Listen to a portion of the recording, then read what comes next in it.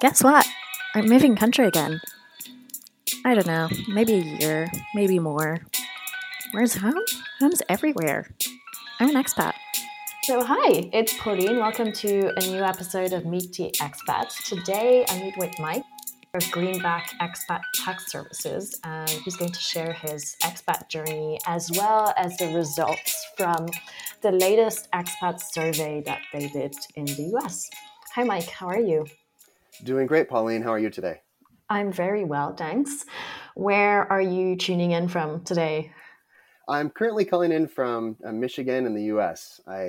Taking a temporary break from the expat lifestyle. Okay. Well, you'll tell us about that expat journey and the break. I'm gonna let you introduce yourself briefly, and then we can dive into your journey. Absolutely. Thank you, Pauline, and thank you again for having me. This is very exciting. You're welcome. I am originally from the U.S., but lived all over several different states: Michigan, Idaho, Mississippi, Utah. So growing up, didn't spend much time overseas, but was used to a transient lifestyle in the sense of, yes, many moves. And so, but as I got older, my first major experience overseas was I served a 2-year mission trip for my church, the Church of Jesus Christ of Latter-day Saints in India. Okay. And so after 2 years in India, and we were not in the 5-star hotels. It was pretty rustic. So after that, I realized I love India, love the people, but it was difficult from a living perspective. And so I realized I could live anywhere after that. Yes, it was. But again, I loved it. I loved the people. The food's amazing. So after that, I tried to live overseas as much as I possibly could. I spent time in London doing a study abroad. I did an internship in Germany. I did another study abroad in Barcelona in grad school. Did a field study through school in Tonga, and I did one in Southeast Asia. Spent some time in Southeast Asia, and another study abroad. And then most recently, I was living in Korea for a couple of years, working for Samsung, and living over there with my wife and then just one child. But so have spent a good amount of time overseas, and love the expat lifestyle, love the exploration and the adventurous side of it all. Yeah, so you've been really all over and to the different continents. What brought you back then to Michigan? Great question. So about 5 years ago now, we were living over in Korea. We were on the 18th floor of a 30-story apartment building. Great views. Yes, it was amazing. Great views and all that. But we had 2 little kids, and it was becoming increasingly difficult to live the apartment lifestyle with the kids. And so we moved back to be a bit closer to family as the kids were younger. Still are younger, and I wanted to be closer to family. It was convenient timing. We moved back in 2018, and then of course we had the pandemic, and our friends in Korea had very difficult to leave their apartment buildings and all that. So we were fortunate to have a house with a yard the move. And all that. Yes, just on time. Yeah, exactly. We got lucky. All right. Okay. So family is something that drives a lot of expats back home at some point, especially when you have kids. Yes, absolutely. But we plan to live overseas at some point in the future. My wife would say she'd move tomorrow, but the logistics are a bit more difficult than that. But we love living overseas and love being expats. All right. So you moved back to Michigan in 2000, right before the pandemic. I'm guessing this whole expat life and life abroad brought you to Greenback. What is the whole story and why this direction? Yeah. So Greenback was actually founded over a decade ago by Dave and Carrie McKeegan, and they are expats themselves, and they found that they had trouble with their taxes. It was difficult. It's complex.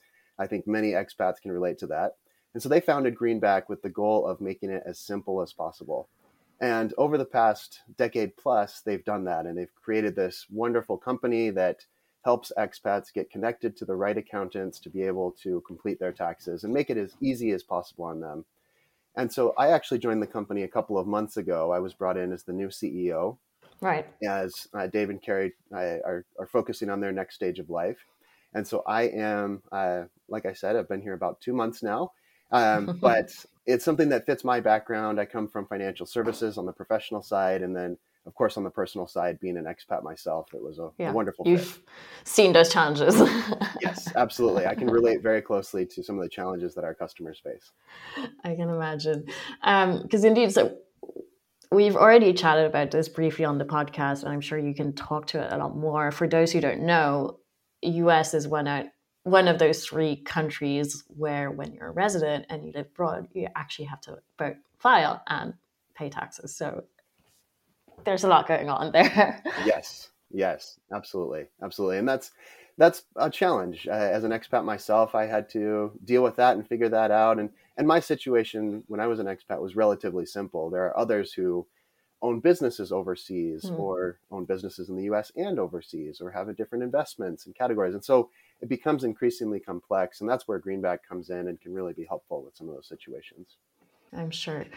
Okay. And so we're going to dive into this survey that Greenback did among all these American expats. So there are about 9.5 million US citizens who are actually currently expats, which is quite crazy. And I'm sure it's only a tiny percentage of the US population in the end.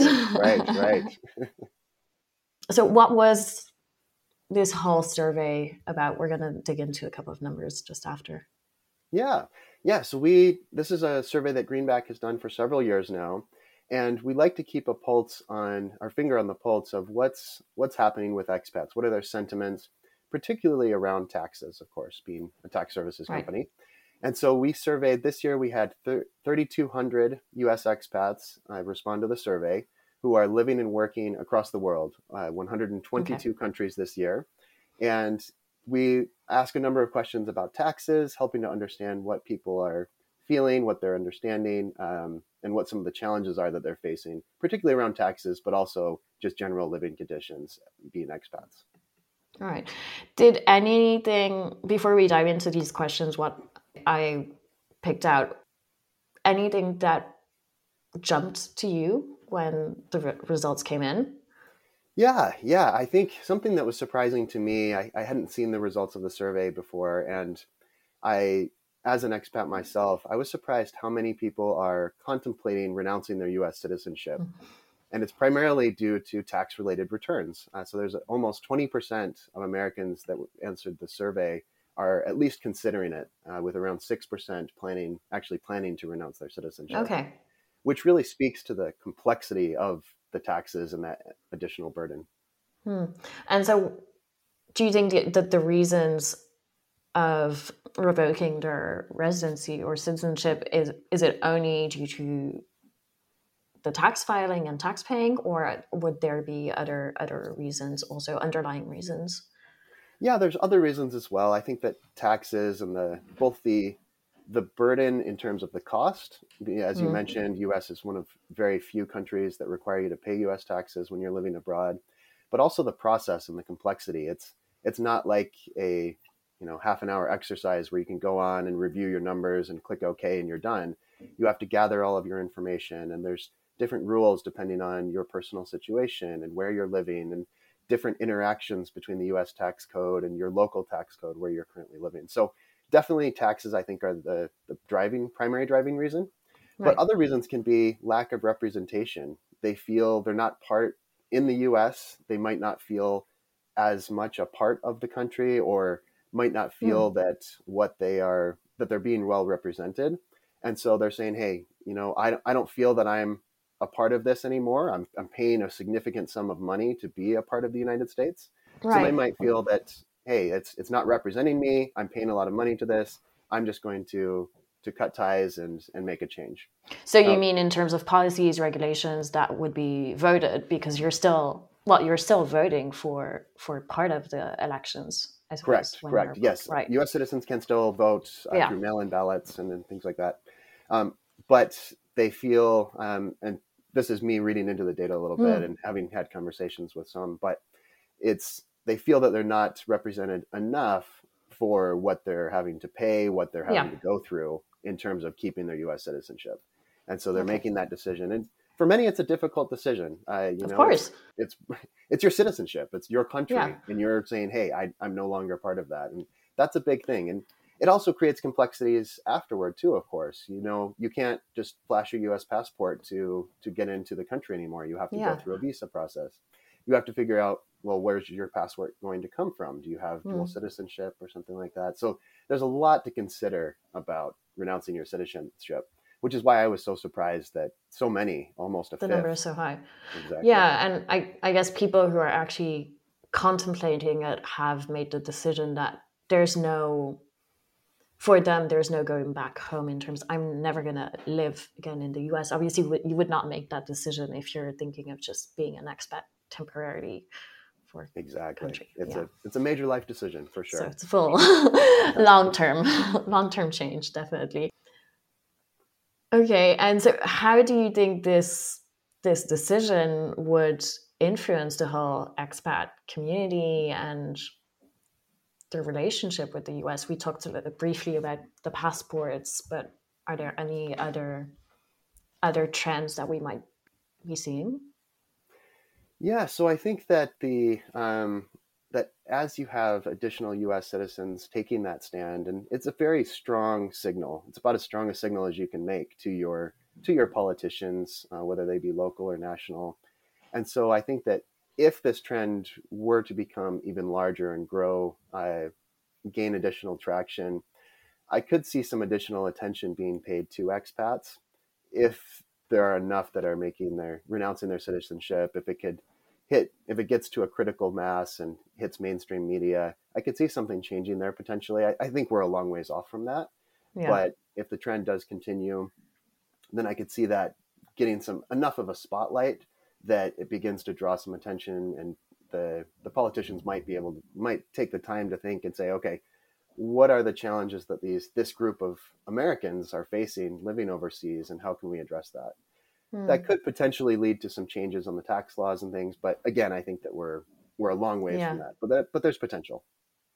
For sure. Well, hopefully there is.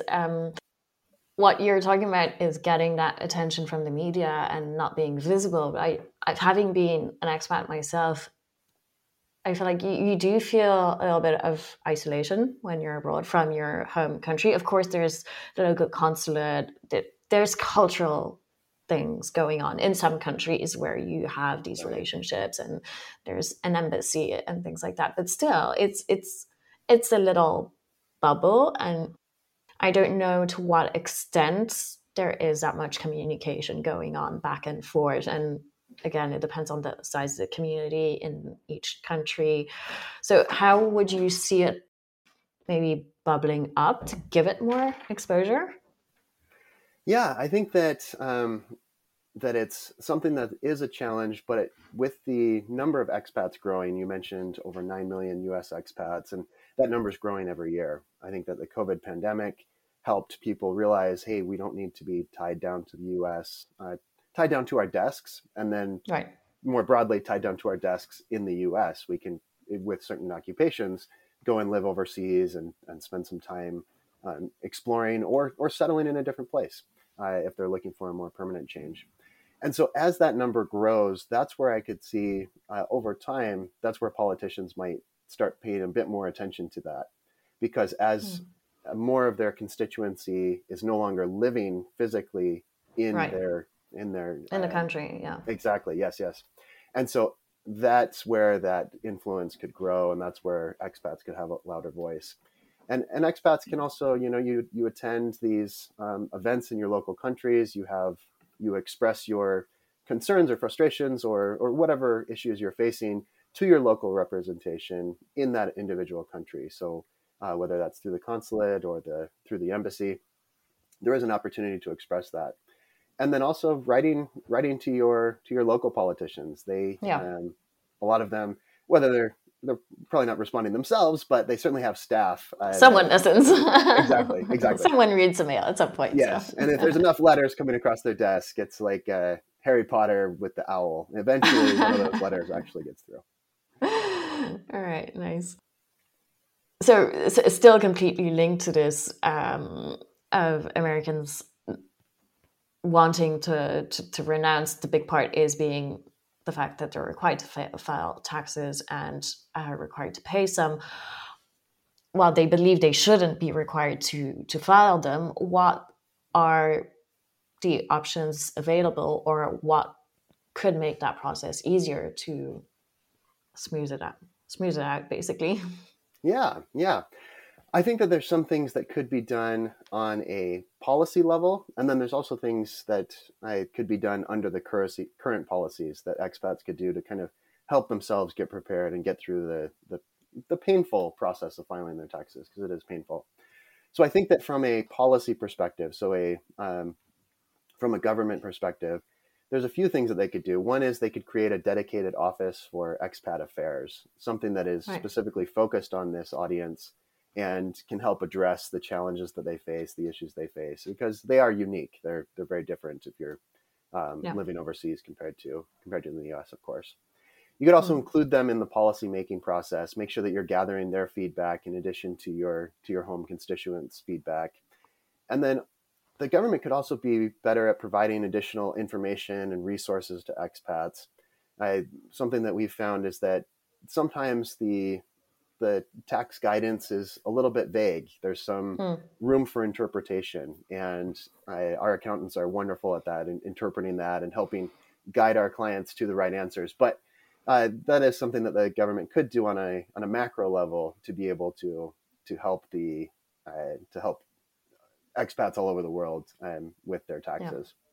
It's funny because everything that you've suggested, I feel could be applied to any country. I'm just comparing with France because obviously that's the only place where I file my taxes. But when I was abroad, I also had to file for taxes for different reasons. And there was no one in office to answer the specific expat questions of, but I'm under a different regulation or policy. And it's very, very difficult to get those answers. Yes, it is. And because of and I'm assuming that other countries are similar to the US. I know that the US has a very complicated tax code, but we're not unique in that respect. There's nobody likes doing taxes anywhere in the world. At least I should say 95% of us. So yes, I think that there could and should be more knowledge that is shared, whether it's resources that are provided, whether it's a person that could answer your questions. So that's kind of on a macro level. And then on a more micro level, something that expats could be doing, particularly for the US, as that's our target market, but also other countries as well. You can try to get ahead of it. Don't wait until the last minute, because what we see in our business, of course, is once you hit those deadlines, once you're approaching those deadlines, because they're the same for the US, 9 million expats are all trying to file their taxes around the same time. At the same time, yeah. Exactly. And so people get busy. The accountants get busy. If you, phone someone up or send a note saying, hey, I need some help on my taxes a week before the deadline, it's very, very difficult to find. Yeah, good luck. So you need to be prepared a bit earlier. You need to start gathering your information even months beforehand just to get things squared away. Make sure that you have all the paperwork you need. Line up your process, whether it's you're going with an accountant, someone like Greenback who can help and take the weight off your shoulders, or you can there's a number of DIY options, software options that you can use. But get that sorted out so that way you have if you're going with an accountant, you have your accountant set and ready to go before the deadline actually hits. And then as you're going through the process, educate yourself. Go ahead and look for those resources. As I mentioned, it can be difficult to find official sources from the government, but there's a number of people on forums or knowledge articles, blogs. There's probably your situation is, well, it might be uncommon. It's probably not unique. Someone else has faced that challenge before. And so you can look for guidance. Now, you do have to be careful to make sure that it is the correct guidance. You don't want to just take anyone's advice off the internet. Yeah. But if you're looking for advice, you can find it. And then if you ever need to wave the white flag and call in a professional, then certainly companies like Greenback are here for you. Great. Switching gears a little bit, the report highlights the preference for being referred as expats rather than digital nomads. Mm-hmm. and how expats really feel that it's important to identify as an expat rather than a world traveler. Can you speak to this aspect a little bit and the insights around it? Yeah, absolutely. Absolutely. The vast majority prefer to be described as an expat or describe themselves as an expat, at least those who responded to our survey. Hmm. And I think that there's, and well over half, I would say. So, and I think that that speaks to the different mindset that you have as an expat versus as someone as a digital nomad or world traveler or something along those lines. There's a level of cultural assimilation, integration into the host society, a level Yeah, of permanence that goes into being an expat versus a digital nomad. The very completely. word nomad, you're traveling around, you're not putting down roots anywhere. Whereas an expat, you're settling overseas, you're living in that country. It may not be forever, but you're really putting down your stakes. You're setting up your Mm. tent, and you're trying to assimilate into that country. And I think that they face different challenges when they do Yeah. that. I know that for myself, when I go to a country on a study abroad, for example, I know I'm going to be there for 3 or 4 months or something. It's a much different mindset than when we moved to Korea. And it's like, hey, we could be here for 2 years, we could be here for 10 years, we could be here forever. We don't know. We were keeping our minds open. And so I think that that mindset is just very different in how you approach the challenges and problems and the specific challenges and problems that you face. And I think that that goes into that labeling. They do strongly prefer that label of expat as opposed to a digital nomad because I think they're actually different things. Yeah. So you say there's different challenges that you approach. Could you dive into a little bit the difference? Yeah, for sure, for sure. I think the biggest one that I noticed for myself and in talking with other expats is the mental approach of it, kind of how you deal with your thinking about moving to the different country. And it's kind of a Right. difficult concept to explain, but as an expat yourself, I think you can kind of relate to that. Where if you're going there for a set amount of time and it's maybe less than a year or something, it's much easier to view it as transitory. You don't have Yeah. to figure certain things out. You don't need to find, I don't know, a dentist or a doctor Mm. that is your dentist, for example. Yeah. You can go get dental care, but you don't need to put as much time or not as much energy into settling. You just need to find temporary solutions. I Whereas think it's when you're all about moving, oh, go ahead. what you just said. It's all about the settling. Mm-hmm. Where I saw it more in the housing, where you know what, it doesn't matter. I don't have to make it my home because Exactly. it's only going to be a transition, and perhaps it's going to be Airbnb for 6 months or something like that. Whereas expat, you're actually going to be looking for the right neighborhood, the right Yes. house, furnishing perhaps, and getting all your contracts. Digital nomad, if you're staying 3 months, you're not going to bother with subscribing to the internet, Right. electricity, water bill, social security number, or Exactly. anything because you're just Exactly. passing through. Uh-huh. That's exactly right. And having significant others or children especially adds a whole Mm. different extra complexity to it. An extra layer. And Yeah. it's schools and kids need to go to the doctor more frequently for checkups and shots and all of those different things. And so it creates a level of complexity that just adds on to that. And whereas even if you're taking your family, if you're going for 3 months, 6 months, you can kind of plan ahead and get the visits taken care of in advance, come back after you return from your digital nomad experience. But as an expat, it's just a much larger upfront burden that it takes to do that settling, as you said. Yeah. So staying on this same topic, there has been recently a new visa developed actually for digital nomads. How does it work exactly? Because I don't think all the countries actually deliver this type of visa. Spain has recently started. Yeah, I think that especially with the pandemic, but also just generally the trend of increasing number of expats, different countries are taking different approaches to it. Some of them are kind of putting up the barriers and saying, "Hey, we have enough people. We don't want you there. We're going to make it even more complex." And this is the opposite. This is countries saying, "Hey, we see that you have a desire to live in our country, and we want you to bring the additional income, the additional population growth, whatever that might be, into our country. And so they've created different programs, and different countries have gone about it different ways. But there's digital nomad visas, golden visas. Essentially, what they're trying to do is give you a shortcut, or maybe not even a shortcut, but a clear path toward whether it's citizenship, whether it's residency, and allowing you a clear path to be able to enter that country. Now, there are still, typically, it varies by country, of course, there are still fairly stringent requirements. You have to live there for a certain number of years. Sometimes you have to purchase property or start a business in that country, employing local residents into your business. But in the end, what they're trying to do is to help you assimilate into their country while also helping them grow their population, as well as, frankly, increase their taxes and increase their income and raise the GDP of the country overall. Makes sense. I mean, there's an opportunity. Why wouldn't they take it? Exactly. If all of these, expats are going to come into their country, you might as well set them up properly and make sure that they're paying taxes and all of that. Yeah, for sure. They're making it a little bit easier. It's a good start. Yes, exactly. At the end of the day, they know that you want to be there, and so they're trying to help you have a clear path to get there. All right. Anything else that you want to add on this survey? I think it's just like I said earlier, one of the big takeaways is just how complex and burdensome the current tax system is for American expats specifically, but also for other countries as well. And so I would say that, yes, certainly if you want to give it a shot to go it alone and figure it out yourself, there are resources available.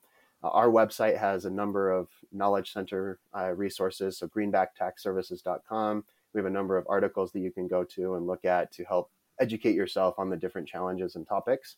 But if you ever need help, Greenback is certainly here to help. And we have a network of fantastic accountants that have done this for many, many years, and really take the burden off of the individual and help you get done with your taxes and go back to living the adventure and the real purpose why you went overseas and live that adventurous life. Okay. Let's move on to your recommendations then. Yeah, absolutely. So the very first thing that came to my mind, like I said, I've lived in a number of different countries, but the first thing that came to mind was the cafe scene in Seoul in Korea. Okay.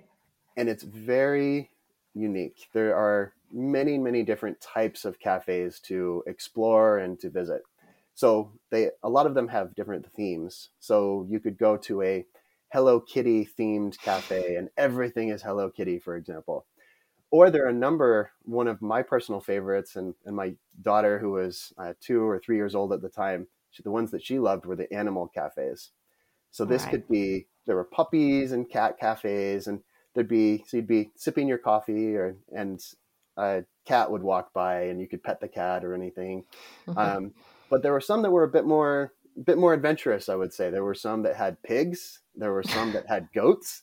I went to one that had raccoons, and there were raccoons, and you could buy little snacks for them and feed them. So, there's something for everyone, I would say, within the cafe scene. So if you ever go to Korea, in addition to the barbecue and the other wonderful foods, I'd recommend checking out the cafes and just getting a taste for some of that experience, because there's a lot of different novelties there. Okay, so make your pick. Pick your animal. Exactly. Choose wisely, though. If you're allergic, choose wisely. What about a restaurant? Yeah, so with restaurant, I think that I would have to say probably Japan. I would say try the sushi, try the fresh seafood. I know that sometimes people are a little hesitant to eat the raw fish, but you don't have to go all out, and it's not expensive. One of my favorite things about the food over there is that you could go into the local convenience store, the 7-Eleven or the grocery store, get some sushi off the shelf, and it will be as fresh and as good as some of the best you could get outside of the country. And so that was my favorite, honestly, was getting a selection of sushi, going to a park, and then just eating in the park with my family. And it was wonderful. It's great. It was challenging. It's challenging with a young child to go to restaurants sometimes, but getting takeout and eating in a park is probably our favorite. Good alternative. Yes, exactly. Right. And what about a carte blanche or a spot of your choice? It could be anything. I think probably my favorite thing I've ever done was a safari in Africa. We went in Tanzania. My wife and I were volunteering at a compound that had a school, a clinic, and an orphanage all on one compound. And so we spent a few weeks volunteering there. And then at the tail end of it, we went on a safari for a few days, and we went to Lake Manyara and the Serengeti and Ngorongoro crater, Ngorongoro crater. I probably butchered that anyway, but they were just absolutely fantastic. The scenery was amazing, and I'm still a child at heart, and so waking up every day with the chance to see lions and rhinos and all the various animals that previously I'd only ever seen in a zoo was absolutely amazing. So probably my favorite thing I'd ever done, and would love to do it again sometime. It's pretty magical. Yes, absolutely. Absolutely. Great. All right. And last, what is your expat song and why? So this, I debated, so the very first thought that came to my head, I'm going to share this one, and I debated not doing it because I actually don't like the song very much, but it was the first song. There's a reason why it came up. Exactly. There is a reason why it came up.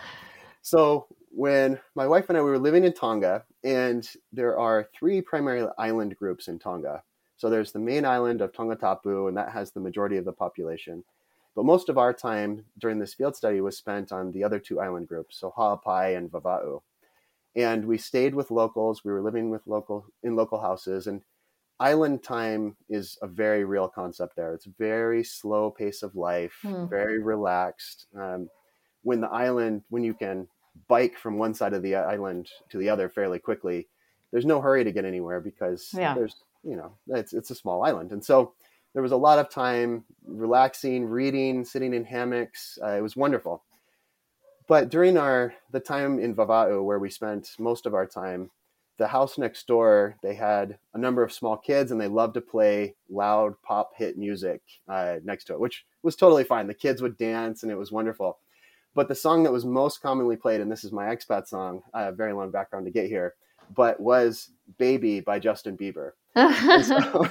So when I heard like, hey, I need to come up with an expat song, that was the first song that came to mind, was "Baby" by Justin Bieber, and thinking back to that time of sitting on the porch, island days, the young Tongan children just dancing to "Baby" by Justin Bieber. So that's my expat song.